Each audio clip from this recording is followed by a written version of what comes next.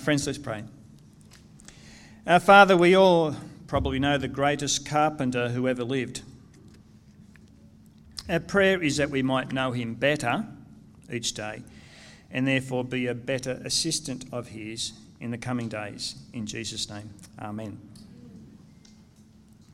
Friends, as we continue to look through the book of Zechariah, we today will be looking at what some would say is the briefest vision of them all. Yes, you could say, I got the easy one. It's just 4 verses, so relax, it shouldn't be too heady. We're looking at verses 18 to 21 of chapter 1. So let's have a look at this vision. There are just 2 things in it, or I should say the clash of 2 things in it. And the first is this, it is the 4 horns. Yes, 4 horns. And to help us to better understand this clash of 2 things, there are also 2 people having a conversation about them. One of these people is obviously Zechariah himself, and the other one is an angel. In verse 18, as Paul read to us, we are told, "Then I looked up," this is obviously Zechariah talking, "and there before me were 4 horns." One of the 2 things he sees is these 4 horns. Verse 19, "I asked the angel who was speaking to me, 'What are these?'" I guess if I had a vision like this, and our Lord has revealed quite a few things to me through visions involving birds, I would want to know what it all means. What about you? I'm sure we'll all want to know. And so does Zechariah. He wants to know what it all means. So let's have a look at what the angel now says to him. We pick things up in the rest of verse 19. "He, that is the angel, answered me, 'These are the horns that scattered Judah, Israel, and Jerusalem.'" So these horns obviously represent something, and something that Zechariah probably knew about. It's not too hard to understand what these 4 horns are about. Horns are weapons that aggressive, powerful animals use to attack their prey. And there are 4 of them, a popular number that represents the world. And in this case for Zechariah, it would have represented the world in that all the nations have acted like this toward Israel. They behave like animals, goring, tearing, terrorising her and scattering her people far away. Yes, these 4 horns represent the aggressive, powerful way that all the nations have treated God's people. And I don't think it's just one attack that is on view here, but a whole story of brutalisation summarised as a scattering of, and we're told in verse 19, Judah, Israel, and Jerusalem. That's right, a scattering of God's people. It all began in the second half of the 8th century, as Dan told us all about this, with the attacks of Assyria on the northern Israelite kingdom, climaxing in the fall of Samaria in 722 BC. It continued in the late 7th century and early 6th centuries with attacks by the Babylonians on the southern Israelite kingdom, culminating in the fall of Jerusalem and the destruction of the temple in 587 BC. And the people of Jerusalem in Zechariah's day would have felt utterly powerless to call the nations to account for how they have been treated. Yes, it certainly needs to be said they were expelled from Israel by God because of their ongoing disobedience to his word, but the nations that hammered them went way too far in what they did to them, way too far. As I said last week, the Jewish nation was almost decimated, and it continues to be to this very day, literally, what's been happening there. And so God is very angry with these 4 horns. His people were meant to be disciplined, not destroyed like this. Yes, some of God's people had now returned to Israel. This 70 year of exile is up, but many of God's people were still scattered and was still suffering. Actually, Nehemiah, many years later, wrote about how God's people felt at the time. He writes way down the track after the event. And in summary, he says, "We are in great distress." Nehemiah 9:37. We are in great distress. So the question that would have continually gnawed at the minds of God's people back then, and no doubt to us today, is, if God is king, how can the world remain so powerful and so smug?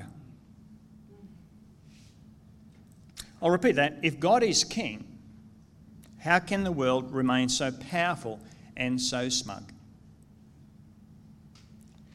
Yes, if God is our king, why doesn't he call the world, these nations, to account for what they've done? And I think this sort of thinking is specifically addressed in this vision.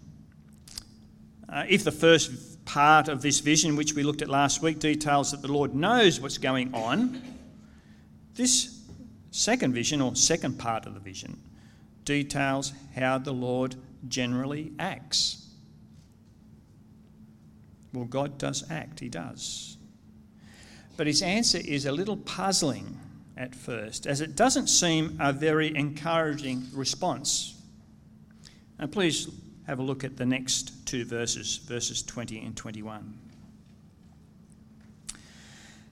Then the Lord showed me, that is Zechariah, 4 craftsmen. I asked, "What are these coming to do?" And he answered, "These are the horns that scattered Judah so that no one could raise their head." And I'm thinking, yep, I've got that bit. But the craftsmen have come to terrify them and throw down these horns of the nations who lifted up their horns against the land of Judah to scatter its people. And I say that this isn't at first an encouraging response, because I was kind of hoping that the Lord would have sent 4 bigger horns to smash these horns. Maybe you were too. But he says, "I'm sending 4 craftsmen." Yes, craftsmen. We might say today, tradesmen.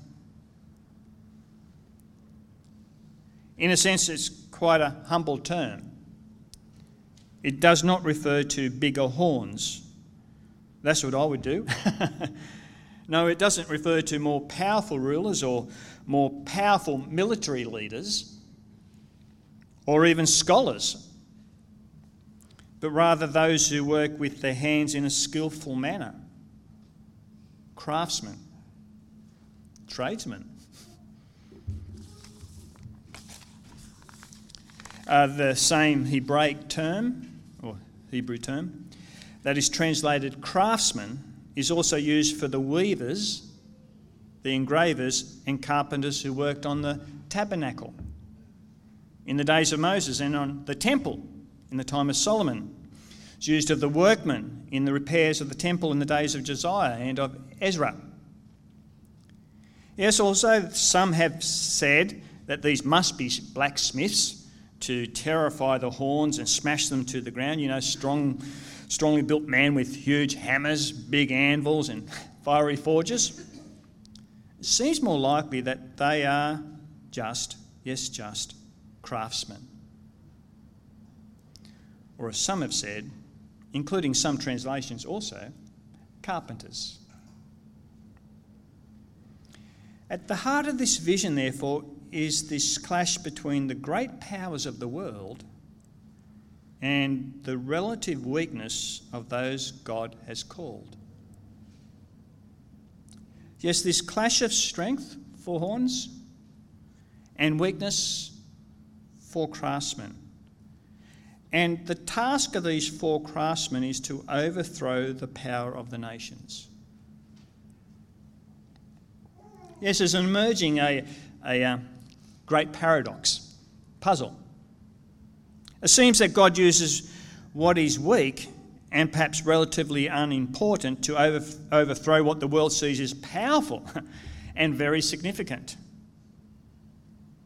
Yes, we see here the ways of the kingdom, God's kingdom, clashing with the way of the world. One has powerful, aggressive horns, The other, just craftsmen. But how are the craftsmen going to win this clash? Like how? Well, in a sense, they are just the instruments. It's obviously not by their might and their power that the nations of the world will be judged. No, they will do it, but it's someone working through them that will help them. And who is that one? That one is the Lord himself. Do you remember what came just before this vision and how the first vision ended? I keep saying these 8 visions are so connected that some say it's just one vision. In verse 16, last week we are told, "Therefore this is what the Lord says, I will return to Jerusalem with mercy, and there my house will be rebuilt and the measuring line will be stretched out over Jerusalem." Notice the words, I will return. My house will be rebuilt. Yes, craftsmen will be used, but their ability will come from the one who owns the house, the one who has returned. I will return. My house will be rebuilt. And so the mention of craftsmen does make sense. One needs craftsmen to rebuild the temple. But there's something more going on than just this. We are told that the nations are going to be terrified and thrown down by these craftsmen. They haven't just come to rebuild the temple. Like, one isn't terrified and thrown down by just watching people rebuild stuff, are they? And so these craftsmen are not as weak and ordinary as they appear to be. On the contrary, they are chosen instruments by the Lord to manifest his rule to the world and to therefore judge the world for what they've done. Just think about it as to who God sometimes uses to bring about his judgment on the world. Sometimes Howard, where are you? Sometimes Howard, he simply uses the prayers of someone. Like, has he in the past ever used a craftsman or a carpenter? And I don't mean Jesus at this point. Has he? Yes, has he ever in the past used a craftsman, a carpenter, to deliver his rule, his judgment on the world? Yes, he has. That is what he is like. And no doubt to at least make sure that all the praise goes to him rather than to the craftsman. Sadly, Hollywood usually majors on that sort of stuff these days. And we read about who he once chose in our second reading today from Hebrews 11. God chose Noah. Noah, some say, a marine carpenter or craftsman, performed a similar role in his day. We're told in Hebrews 11:7. By faith, Noah, when warned about things not yet seen, in holy fear, built an ark. Ever built an ark? To save his family. By faith, he condemned the world and became heir of the righteousness that is in keeping with faith. And Noah was not just a boat builder. He was also a preacher. 2 Peter 2:5. But it is his simple act of building the ark that is mentioned here. It was by doing that that he condemned the world, remembering how bad the world had then become. God was fed up with it. He was grieved by it. And you can read all about it in Genesis 6. In one of the saddest verses in the Holy Scriptures, Genesis 6:6. But our world today is so much better, isn't it? Is it? Yes, through Noah, God delivered his judgment to the world, but at the same time offered his salvation. If only one would get into the ark before the flood came.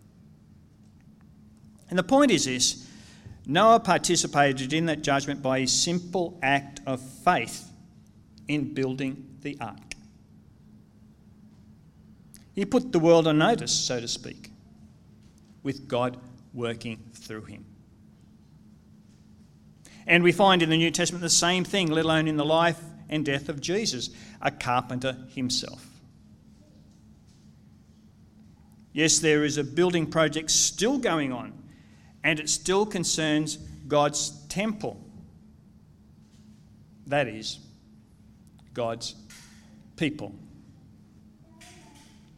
And it's still built on human weakness rather than worldly power. And it's still built on what the world would say is a pretty ordinary message and proclaimed by pretty ordinary people, even some electricians.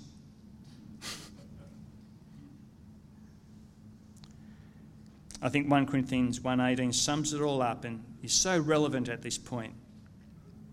For the message of the cross, some would say a cross that held up just a carpenter,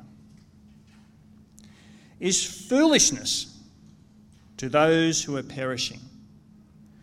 But to us who are being saved, it is the what? The power of God. Friends, God is the judge of all people. And he uses very ordinary people like you and me. Yes, he uses people, what the world, the nations might think are pretty weak and humble. He even uses people from NHA. And the message, the gospel, that we now show and now speak might seem very foolish to some. But it is, as we're told here, the power of God to those who are being saved.